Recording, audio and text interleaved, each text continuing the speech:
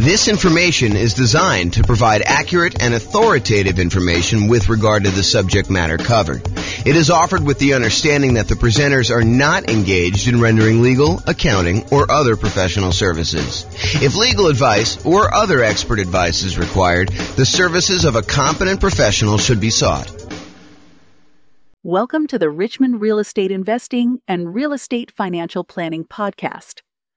Learn all about investing in real estate in Richmond, Virginia, with a combination of real estate financial planning and modeling with numbers specific to Richmond, plus syndicated, more generalized recordings of live and pre-recorded real estate investing classes, not all of them specific to Richmond. Be sure to stay tuned after the podcast for a message from our sponsors. Well, good morning and welcome, everyone. I am your host, James Orr, and this is another class in the series on Deal Alchemy. Deal Alchemy is the somewhat magical process, or seemingly magical process, where we move returns from one of the areas of return that we get with investment properties to more than one. And sometimes we're trading a couple for a few or one-to-one, but we're really just moving returns around. And today's Deal Alchemy class is about converting cash flow to debt pay down. And you're like, what? Wait a minute, James. Most of us prefer to have cash flow. So why are we taking cash flow and we're trading it in exchange for debt pay down? Well, because by doing so, it gives us a higher return in both dollars and return on initial investment. So there's one reason why you might want to consider kind of moving the return from cash flow to debt pay down. So we're going to jump into it. This is part of the series of classes we're doing on Deal Alchemy. I think last week we talked about improving cash flow. I think we did through lease options, if I'm not mistaken. I think we did lease options last week where we used a new strategy and we changed how the returns got kind of moved around in the different areas. So alchemy, for those that don't know the definition, this is the dictionary definition of alchemy, a seemingly magical process of transformation, creation, or combination. And really what we're talking about doing here is we're talking about magically moving the returns from the 4 different areas of returns plus the reserve return we get when we buy investment property. You've got appreciation, the tendency for property values to increase over time. You've got cash flow, kind of like you take all of your income from the property, from rent and anything else you're doing with the property. You subtract out all of your expenses, including taxes, insurance, your mortgage payments, maintenance, your property management, like all of those things, vacancy, all those things get subtracted out. And what you're left over with is cash flow. Then you've got debt pay down, the amount of the loan that you're paying down every single month on that particular property. And then you've got the tax benefits of owning the property. The cash flow from depreciation is what we call it. And then in addition to all of those, in order to prudently make an investment in rental property, we do need to have reserves.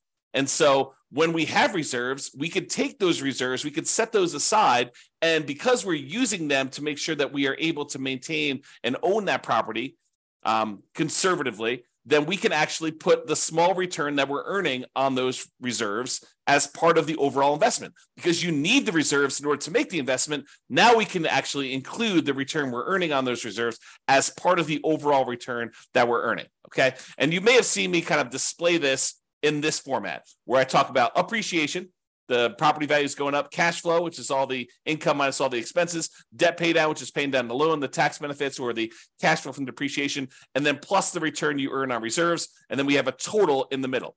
And we can have this visual show both dollar amounts that we're earning, how many dollars in appreciation we earned, how many dollars in cash flow, how many dollars we paid down the loan, how many dollars we're getting from the tax benefits, and how many dollars we earned on the reserves. Or we could think of it in terms of the return on something, the return on our initial investment, or the return we're earning on equity, or the return we're earning on true net equity, like the equity we'd have after we sell the property and pay all the expenses, like real estate commissions, closing costs, capital gains taxes, depreciation recapture tax, like all of those things. When you subtract all those out, then we have what is left over, true net equity, and we can calculate returns on those as well. So let's talk about moving cash flow to debt pay down. And you may be surprised as to what happens here. This is kind of interesting. So instead of choosing to emphasize cash flow on investment property, let's say you do a 15-year mortgage instead. If we had gotten a 30-year mortgage, our cash flow would have been better. The payment on a 30-year mortgage is usually lower than the payment on a 15-year mortgage for the borrowing the same amount. And you also get a slightly better interest rate when you do a 15-year loan versus doing a 30-year loan.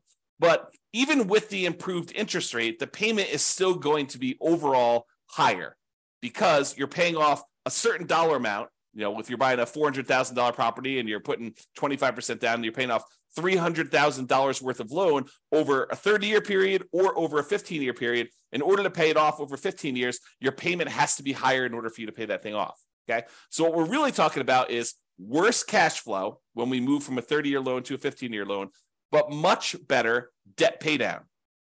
Okay, so you're going to see that we're moving the return we're earning from cash flow into the debt pay down portion of that return quadrant. And we're looking at that and seeing how much of an impact that has. Now, the dollar amount for appreciation and the tax benefits, the cash flow from depreciation, they stay the same. If you think about it, you're buying the same property in both situations, right? So if you're buying the same property, does the type of loan you get on the property impact how much in dollars the property goes up in value? No, if you buy a property, that property is going to go up whatever it goes up or down, depending on what market you're in and what's going on in the marketplace. But in most cases, that property is going to go up the same amount, whether you have bought the property free and clear, or you bought the property with 100% financing, or you bought the property with 50% down, or 80% down, or you got a 30-year loan or a 15-year loan. It doesn't matter. If you buy a $400,000 property, as an example, and it goes up 3%, that means that it went up $12,000. It doesn't matter what loan you had to do that, okay? Now, in addition, when you buy a property, the price you pay originally, after you subtract out the value for the land, the value of the building we can depreciate for residential properties over 27 and a half years. So again, that doesn't matter what type of loan you got or how much you put down.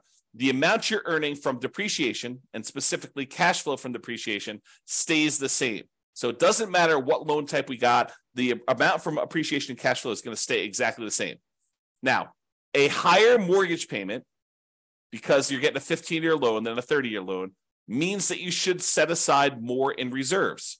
Because when you want to think about your reserves, you're setting aside the money that you need to hold the property for a certain period of time. So for example, if we're setting aside 6 months of reserves, by having a higher mortgage payment, we need to set aside 6 months of that higher mortgage payment rather than the 6 months of the lower mortgage payment we would have if we had put if we decided to do a 30-year loan.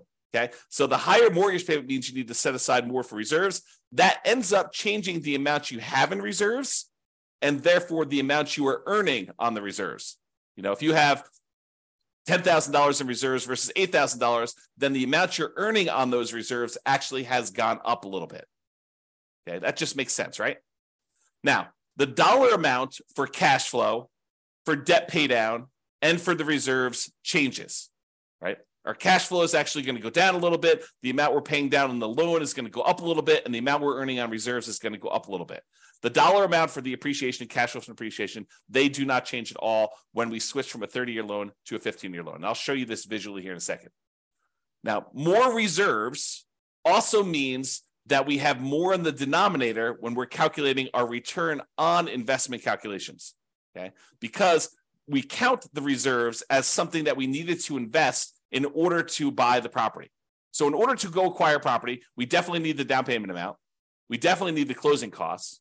But what I'm telling you now is you also should set aside the reserves you need in order to prudently own that investment property. And by putting that reserve aside, then that should count as part of the amount of money you needed to make the investment in that rental property. So that needs to be included when we do our calculation for return on investment. Anyone who is using like someone else's spreadsheet, not the world's greatest real estate deal analysis spreadsheet that automatically does this for you, but anyone using these other spreadsheets, you're analyzing your deals incorrectly. Another way of saying it is you're lying about your returns. If you think about it, if you're using someone else's spreadsheet and you're analyzing a deal and you're saying, look, I'm getting this return, and you're not including the amount you need for reserves in your return on investment, you're basically saying, either one or two things happening. Number one is you're actually saying that you can make this investment without the reserves, which you cannot. I mean, the lender's going to require reserves. So that should tell you something, that they're going to require it if you go do the thing. And that you think that you can make this investment safely without having some money set aside for reserves in case there is any type of vacancy, or you do need to make some repairs on the property, or there is some CapEx or something like that. So we all know that you need reserves. So if you're not saying that you have reserves in here, then you're lying about your return. So you have to include the reserves on there in order to make a true calculation of what your return on investment is. Doing it any other way is lying about your return. It's inflating your return. It's the return you tell at a cocktail party when you want to brag about how you're doing in your real estate investments, right? I mean, that's what you're doing. You're going to tell your friends, look, I put no money in this deal, so I'm getting an infinite return on my investment. There is no way you can have no money in a deal because you have to have reserves. So you're always going to have something in the denominator. Okay? All right. Enough of that little side tangent there. So what having more reserves means, you have more investments in your return on investment calculations. That means it's going to be a smaller overall return on investment for the same dollar amount. So in other words, the appreciation dollar amount, if it's $12,000 that the property went up in value, and now we divide by the return on investment, the investment part of that, if you have to have more in reserves, that means that the overall return on investment, the $12,000 divided by what you had to put into the deal, is going to be smaller when we increase our reserves. And we increased our reserves because we went to a 15-year loan versus a 30-year loan, which means that our monthly payment is going to be higher. Okay, so let's look at this visually and see what's going on here. So this is where we have the traditional rental. We have this amount in appreciation. We've assumed it's $11,011 per year. Cash flow is $2,330 in the first year. The amount you pay down in the loan is $2,779. The tax benefits from the cash flow from depreciation is $1,700. Okay, so these four plus the amount you're earning on 12 months of reserves at 8% is $2,203. So the total amount you're earning is $20,023. That's your return by buying this property in the first year. Now, by going and converting this and this is a 30-year loan, by going and converting this 30-year loan to a 15-year loan, we're going to change the return from cash flow. Your cash flow is actually going to go down a lot, and your debt pay down is going to go up a lot. However, the appreciation dollar and the tax benefit dollar are going to stay the same, and the reserves are also going to change because we need to have more reserves. Okay, so when we do that, it looks like this, the 15-year mortgage on the right. So appreciation is the same. The amount in cash flow went from $2,330 positive, about $200 a month, to now it's negative $4,024. And you're thinking to yourself, James, that's crazy. I went, almost $6,400 worse by doing this 15-year mortgage. Yeah, you definitely did. But where did that return go? It went from cash flow down to debt pay down. And you'll notice it's not one-to-one. It's not like you move $6,400 down in one spot, so you obviously go up $6,400 in another spot. It is not a one-to-one correlation. You don't get $1 by moving it from one spot to another. Sometimes it's a lot more. Sometimes it's less. Okay, so you got to go and look at the math and see what happened here. So now we went from earning $2,779 paying down the loan. So now we're paying down $10,551. Just by changing from a 30-year loan to a 15-year loan and the slight changes that are related to that. The one change that's probably most predominant is the fact that your interest rate is a little bit better on a 15-year mortgage than on a 30-year mortgage. Okay, so now the tax benefits also stay the same. They're both $1,700. And because we had to increase our reserves, we went from earning $2,203 to earning $2,762. Okay, so that's about $500 more. Now, overall, the return went from $20,023 for the entire thing, all 5 areas of return, when you had the 30-year traditional rental. Now it's going to be $22,000 even. So you increase your overall return by about $2,000 just by changing the loan. But the characteristics of the investment are very different, right? Is this when we talk about the return quadrants, a lot of times we talk about the 2 top ones tend to be market specific, market dependent, and they tend to be more speculative in nature. Do we really know that a property is definitely going up in value next year? No. we're speculating that we're going to see appreciation on the property. And if you came to the class yesterday, watched the video yesterday, I went through all the data for the last 133 years, showing you what the chances are of you seeing positive appreciation in the marketplace. Okay, so the top two quadrants are speculative. We don't really know what appreciation is going to be. We're speculating that it is going to be going up in value. It could go down. It could stay the same. It could go up. It could go up more than what we're estimating. It could go down more than what we're estimating. Really, we don't know. It's speculation.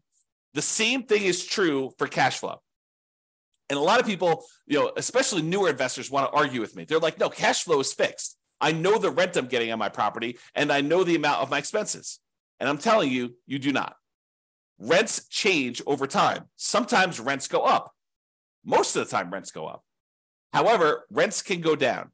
You could have gotten really lucky and got really high rent last year. And this year, because your tenant had to move out, you had a vacancy, your tenant got evicted right between Thanksgiving and Christmas, and you tried to re-rent the property between Thanksgiving and Christmas, and you did not get the rent you thought you were going to get, and now rents are lower. Or there were unexpected repairs on the property, and instead of having 10% set aside for maintenance, you needed 20% set aside for this year. Cash flow is speculative as well. Okay, so these two top ones are more speculative in nature. The two bottom ones are more certain in nature. The debt paydown one is a contract between you and the lender. If you make the payments as agreed, you get this return. It is not dependent on what the market does. The property values can go up and down. It doesn't matter. You're getting that debt paydown. Your cash flow can go up or down. It doesn't matter. You're getting this debt paydown return. So the bottom ones are more certain, less speculative in nature. In some cases, we would say they're as close to being guaranteed, in quotes, as you can get without them being guaranteed. Okay. The tax benefit one, unless they change tax code and they change how depreciation works, and they don't allow you to have the retroactive thing that you had, the grandfather you in on any properties bought before this date, unless they change that too, you're getting this tax benefit. Okay. That's a certainty based on tax code. So these two bottom ones are less certain. So what we just did by going from a 30-year loan to a 15-year loan is we moved away from more speculative returns to more certain returns. Now, sure, the cash flow can still change, right? This number can still change. It can get a little better, it can get a little worse. But this number is now more certain. So we've moved some of our return to being more certain than before. Okay? And the return on reserves, those are somewhat speculative as well, depending on what you're investing in, right? We've assumed you're earning 8% return on the reserves that you have, and that's you assuming that you're investing in whatever you want. In most cases, I think a lot of folks are going to invest in some type of index fund and have some type of ratio where they're going to keep a certain amount liquid in savings and then a certain amount in addition in backup reserves, where if they had to access it, they have the money available, and that's how you're earning that return. Okay? So if we look at those returns, that's what happens in terms of dollars. Now let's look at it in terms of what the percentage return on investment was. So before, the appreciation return was 8.97% return on investment. We took this $11,011 and we divided it by the amount of investment we needed to make, including the reserves, in order to get that dollar amount. And so it's 8.97%. The return from cash flow was 1.8%. The return from paying down the loan was 2.29%. The return from the tax benefits, the cash flow from depreciation, was 1.38%, and the return on your reserves was 1.79%, for a total return on investment with 12 months of reserves, that's what R12 is 16.24%. That's for the 30-year loan. Now, when we go to the 15-year loan, the return from appreciation and tax benefits, they do change, even though the dollar amount is the same. The dollar amount is still that $11,000 or the $1,700, but because the amount we have as our investment, we increased our reserves, so that amount went up. The overall return actually went down a little bit. So appreciation went from 8.97 to now 8.49. It dropped a little bit, not because we're earning less in dollars. In fact, we're earning the same in this case, but overall on all of returns, we're earning a little bit more, but because the amount we had to invest increased the tiniest bit from that extra reserves. Okay, so the overall appreciation rate went down a little bit. Cash flow went down a lot because we converted that 30-year loan to the 15-year loan. Now we're negative 3.23. The debt paydown return went from 2.29 way up to 8.21, and the tax benefit one dropped just the little tiniest bit because of those extra reserves. And the amount we earned on reserves went from 1.79 to 2.13. So the overall return on investment by changing from a 30-year loan to a 15-year loan went from 16.24 to 16.91. We increased our overall return on investment, even though we increased our investment amount a little bit by adding the additional reserves, by going from a 30-year loan to a 15-year loan. And that is why, even though the overwhelming majority of real estate investors, especially newer investors, are hyper-focused in on cash flow, and I think it's partially because they believe that that's what's going to get them to financial independence fastest, when that may not exactly be true. We'll talk about this in another class, but the idea is they think that they're going to use the cash flow in order to be FI, when in fact, some of the properties that they're going to own will probably be their cash flow properties, but other ones are going to be used as rocket boosters to get higher returns. Then you're going to either sell or refinance, or in other words, get rid of those, use that money in order to then pay off other properties. That tends to be one of the faster ways to achieve financial independence using real estate. But it's a strategy that if you're not looking really far ahead and saying, okay, these are the properties I know I'm going to keep, they're the ones I'm going to own in retirement that I'm going to be using to fund my retirement with their cash flow. These are the ones that I really just need to maximize the return with, because really what I want to end up doing with these is sell them off to then pay off the other properties to get cash flow. So you need both in most cases, unless you're just willing to, buy the properties you need and let the cash flow increase over a long enough period of time. But it's faster for you to do the other strategy, where you sell off some properties and you end up paying off other ones.